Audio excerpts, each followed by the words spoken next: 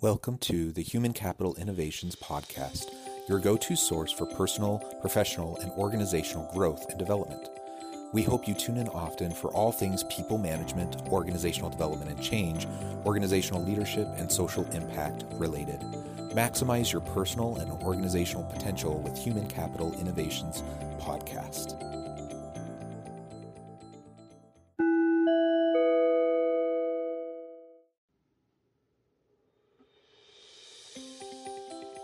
Welcome to the Human Capital Innovations Podcast. In this inspiring TED Talks HCI podcast episode, I explore the recent TED video, The Secret to Giving Great Feedback.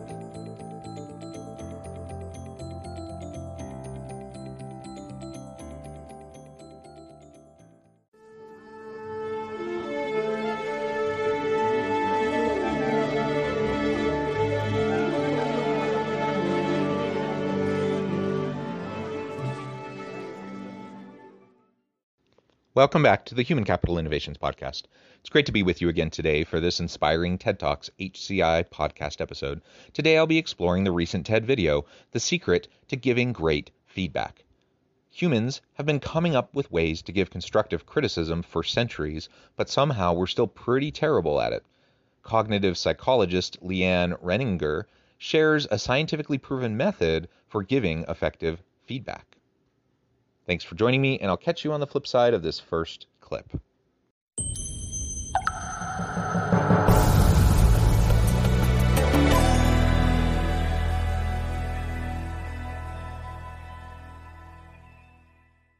If you look at like a carpenter, they have a toolbox. A dentist, they have their drills. In our era and the type of work most of us are doing, the tool we most need is actually centered around being able to give and receive feedback well.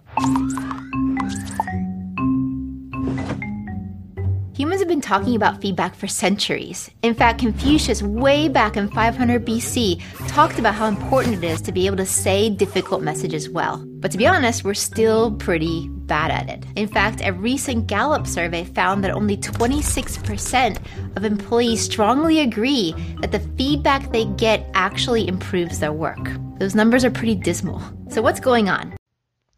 The bottom line is that in today's world and the knowledge economy, we need to be able to communicate effectively with each other. And a huge piece of that communication is giving and receiving effective feedback so that we can learn and grow. Unless we can continually be pushing the edge of our understanding and learning new skills and honing our competencies and capabilities, we're going to be in a really tough place when it comes to being competitive in a global marketplace, both a global labor market, but also the product market for our product or service that we provide. So ultimately, we need to hone our communication skills generally, our feedback skills more specifically. And as she mentions in that recent Gallup survey, only 26% of employees strongly agree that the feedback they receive actually helps them in their job. Now, I don't know how the rest of that breakdown was. Perhaps another 25% said they somewhat agree, and some said they were neutral. I don't know what the actual mean score was on that survey, but the bottom line is that should be like the number one thing that we hone, especially as leaders, as supervisors, as managers. We need to be able to give effective feedback. So in this short TED video, she walks through some of the keys to giving effective feedback, scientifically proven methods that will help you hone your skills, competencies, and capabilities around feedback. The way that most people give their feedback actually isn't brain-friendly. People fall into one of two camps. Either they're of the camp that is very indirect and soft, and the brain doesn't even recognize that feedback is being given, or it's just simply confused. Or they fall into the other camp of being too direct. And with that, it tips the other person into the land of being defensive. And there's this part of the brain called the amygdala, and it's scanning at all times to figure out whether the message has a social threat attached to it. With that, we'll move forward in defensiveness, or we'll move backwards in retreat. And what happens is the feedback giver then starts to dysregulate as well. They add more ums and ahs and justifications, and the whole thing gets wonky really fast. It doesn't have to be this way. I and my team have spent many years going into different companies and asking who here is a great feedback giver. Anybody who's named again and again, we actually bring into our labs to see what they're doing differently. And what we find is that there's a 4-part formula that you can use to say any difficult message well. Okay, are you ready for it? Do you give brain-friendly feedback? The bottom line is most of us don't, despite our best intentions, despite our best efforts. And in this short clip, she talks about the type of feedback giver who's just too general, too passive, too soft in their approach, versus the feedback giver who's too strong, too strident, too bold, too straightforward. And the bottom line is everyone's different in how they give and receive feedback. And so I think half the battle is knowing who you're talking to, knowing your audience, and then providing feedback in a way that they are more likely to hear. For some people, that means you have to be stinking direct. You have to be really, really direct. For other people, if you are too direct, the walls go up immediately and they don't hear a word you say. So audience analysis, I think, is really important here, understanding who you're talking to. And that speaks to the underlying issue of good leadership, that you need to know your people. You won't know how your team, how individuals on your team like to be and receive, how they like to receive feedback, unless you ask, unless you know them, unless you have interacted with them.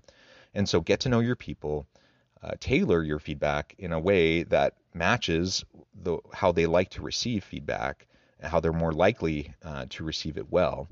And then hone your approach using these 4 methods, these 4 tactics that she's going to be describing. Here we go. The first part of the formula is what we call the micro yes. Great feedback givers begin their feedback by asking a question that is short but important. It lets the brain know that feedback is actually coming. It would be something, for example, like, do you have 5 minutes to talk about how that last conversation went? Or I have some ideas for how we can improve things. Can I share them with you? This micro yes question does 2 things for you. First of all, it's going to be a pacing tool. It lets the other person know that feedback is about to be given. And the second thing it does is it creates a moment of buy-in. I can say yes or no to that yes or no question. And with that, I get a feeling of autonomy. The micro yes. Framing the upcoming conversation in a way that is more brain-friendly, that allows for them to give a quick yes, feel bought in to the upcoming conversation, feeling like they have autonomy, that they have power over the situation, that they don't feel cornered, that they don't feel threatened by what you're about to do. So just framing a really quick, can we chat about this? I want to discuss, what just happened in that presentation, or that conversation that we just had, or your interaction with that customer, or whatever. Frame it as a simple micro yes kind of a question that will allow, it's an easy win, allow them to connect, to buy in, and at that point you can move forward. Now that is only the very beginning. That's just framing the opportunity. It's signaling that, hey, we're about to have a feedback conversation. And in part, just being able to have that awareness so that they don't feel blindsided, that's a big part of it, but also just helping them feel connected and autonomous within that conversation, that they don't feel as threatened. They feel like they are able to contribute to the conversation, and it's not going to be unidirectional. The second part of the feedback formula is going to be giving your data point. Here you should name specifically what you saw or heard and cut out any words that aren't objective. There's a concept we call blur words. A blur word is something that can mean different things to different people. Blur words are things that are not specific. So for example, if I say, you shouldn't be so defensive, or you could be more proactive.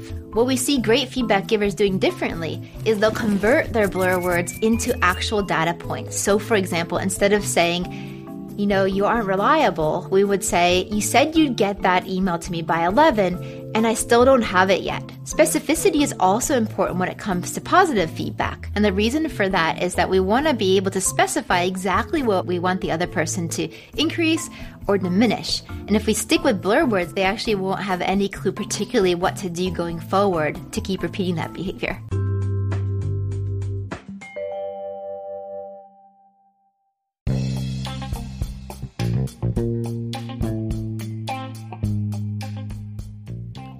I'm excited to announce the publication of my new book from HCI Press, The Alchemy of Truly Remarkable Leadership: Ordinary, Everyday Actions That Produce Extraordinary Results. Consider how the nature of work has shifted over the past 50 years. With increased globalization, rapid technological advancement, and the shift in economic composition, the average job of today looks very different than the average job of 50 years ago. What will the jobs and organizations of tomorrow look like?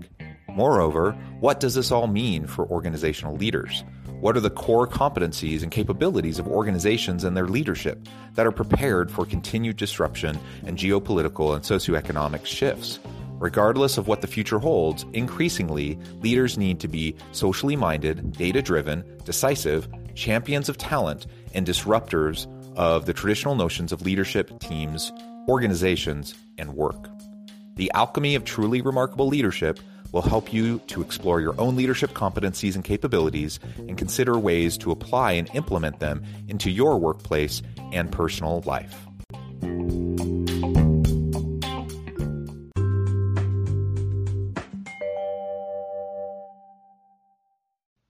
So giving specific feedback, I don't think that's a new tip to anybody. I think we all know that it's important to give specific feedback.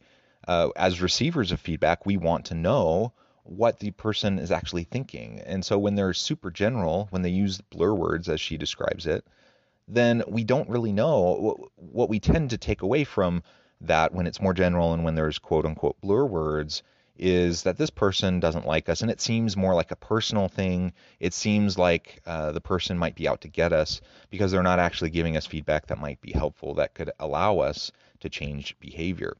So be as specific as possible. Now, can we always be 100% objective?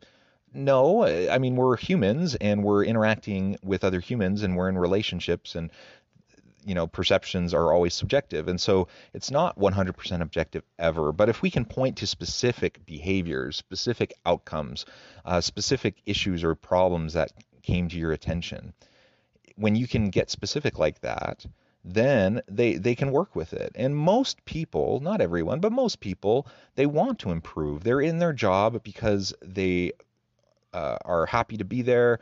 They're excited about developing in their career. They want to learn. They want to grow. They eat up and desire the coaching, the mentoring, the feedback that you can give, but only if it's specifically given, if it's timely, and it's actually deemed as helpful. Otherwise, people just feel like they're running around trying to figure out like the hidden messages, the code behind the feedback that was given, and that's just a demotivator. The third part of the feedback formula is the impact statement. Here you name exactly how that data point impacted you. So for example, I might say, because I didn't get the message, I was blocked on my work and couldn't move forward. Or I really liked how you added those stories because it helped me grasp the concepts faster. It gives you a sense of purpose and meaning and logic between the points, which is something the brain really craves.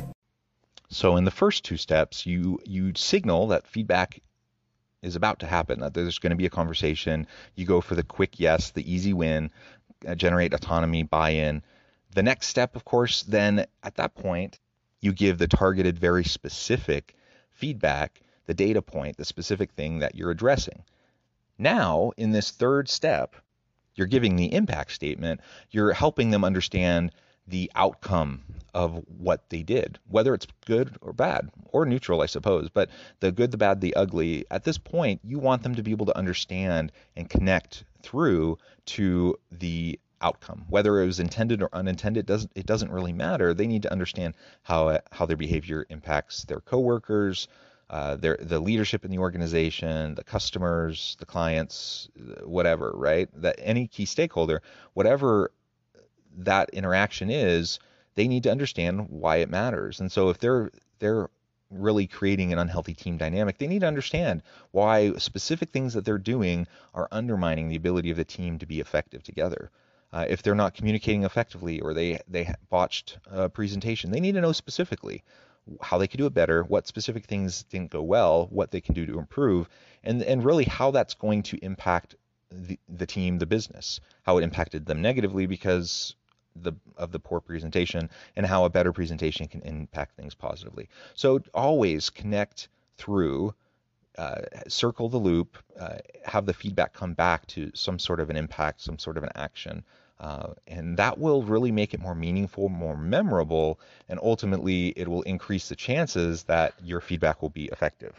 The fourth part of the feedback formula is a question. Great feedback givers wrap their feedback message with a question. They'll ask something like, well, how do you see it? Or, this is what I'm thinking we should do, but what are your thoughts on it? What it does is it creates commitment rather than just compliance. It makes the conversation no longer be a monologue, but rather becomes a joint problem-solving situation. But there's one last thing. Great feedback givers not only can say messages well, but also they ask for feedback regularly. In fact, our research on perceived leadership shows that you shouldn't wait for feedback to be given to you, what we call push feedback, but rather you should actively ask for feedback, what we call pulling feedback. Pulling feedback establishes you as a continual learner and puts the power in your hands.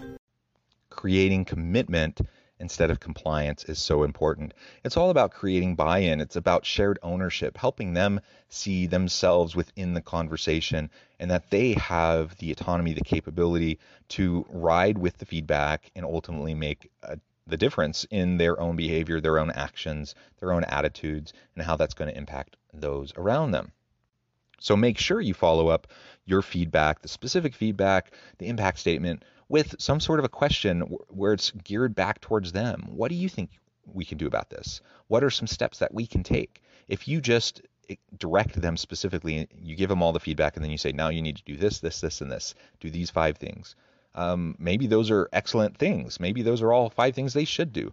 But there's so much more power when they can come up with those things, or at least collaboratively with you come up with those things. So you ask a question, maybe follow-up questions, maybe you have a conversational dialogue following the specific feedback that you just provided. So now they have the opportunity to feel like they are shaping the direction of the remediation, the correction that needs to happen, the new training, the networking, whatever the case may be, to improve their behavior, to improve their attitude.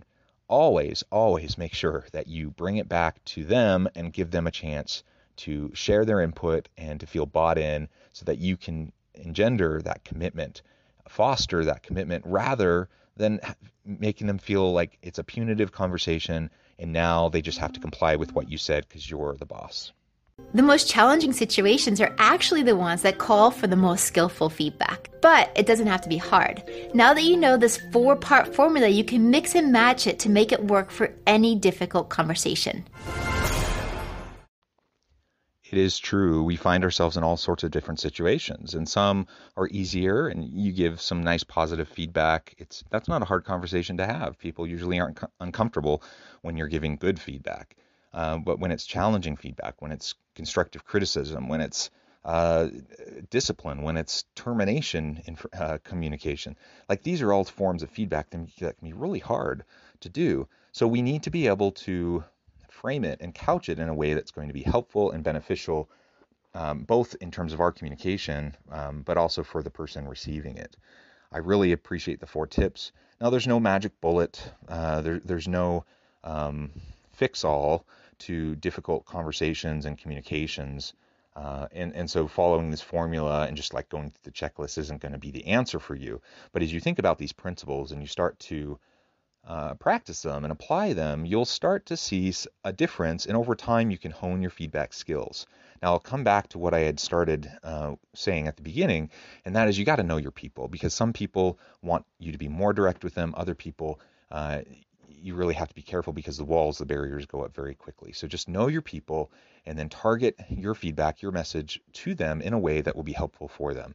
That's the mastery of leadership. That's the ultimate skill of what it means to develop the people around you. Thanks for joining me for this episode of the Human Capital Innovations Podcast. As always, I hope you stay healthy and safe, that you find meaning and purpose at work each and every day, and I hope you have a great week.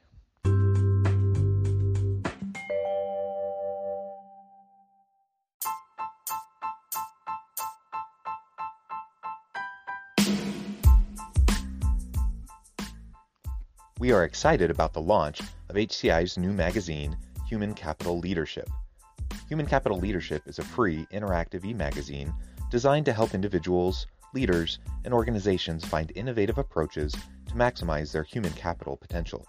We will be publishing issues quarterly in August, November, February, and May. Check out the first issue and let us know what you think.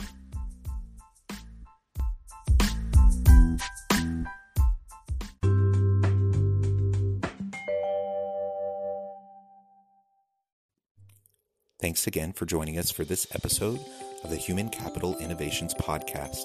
I hope you stay healthy and safe and that you have a great week.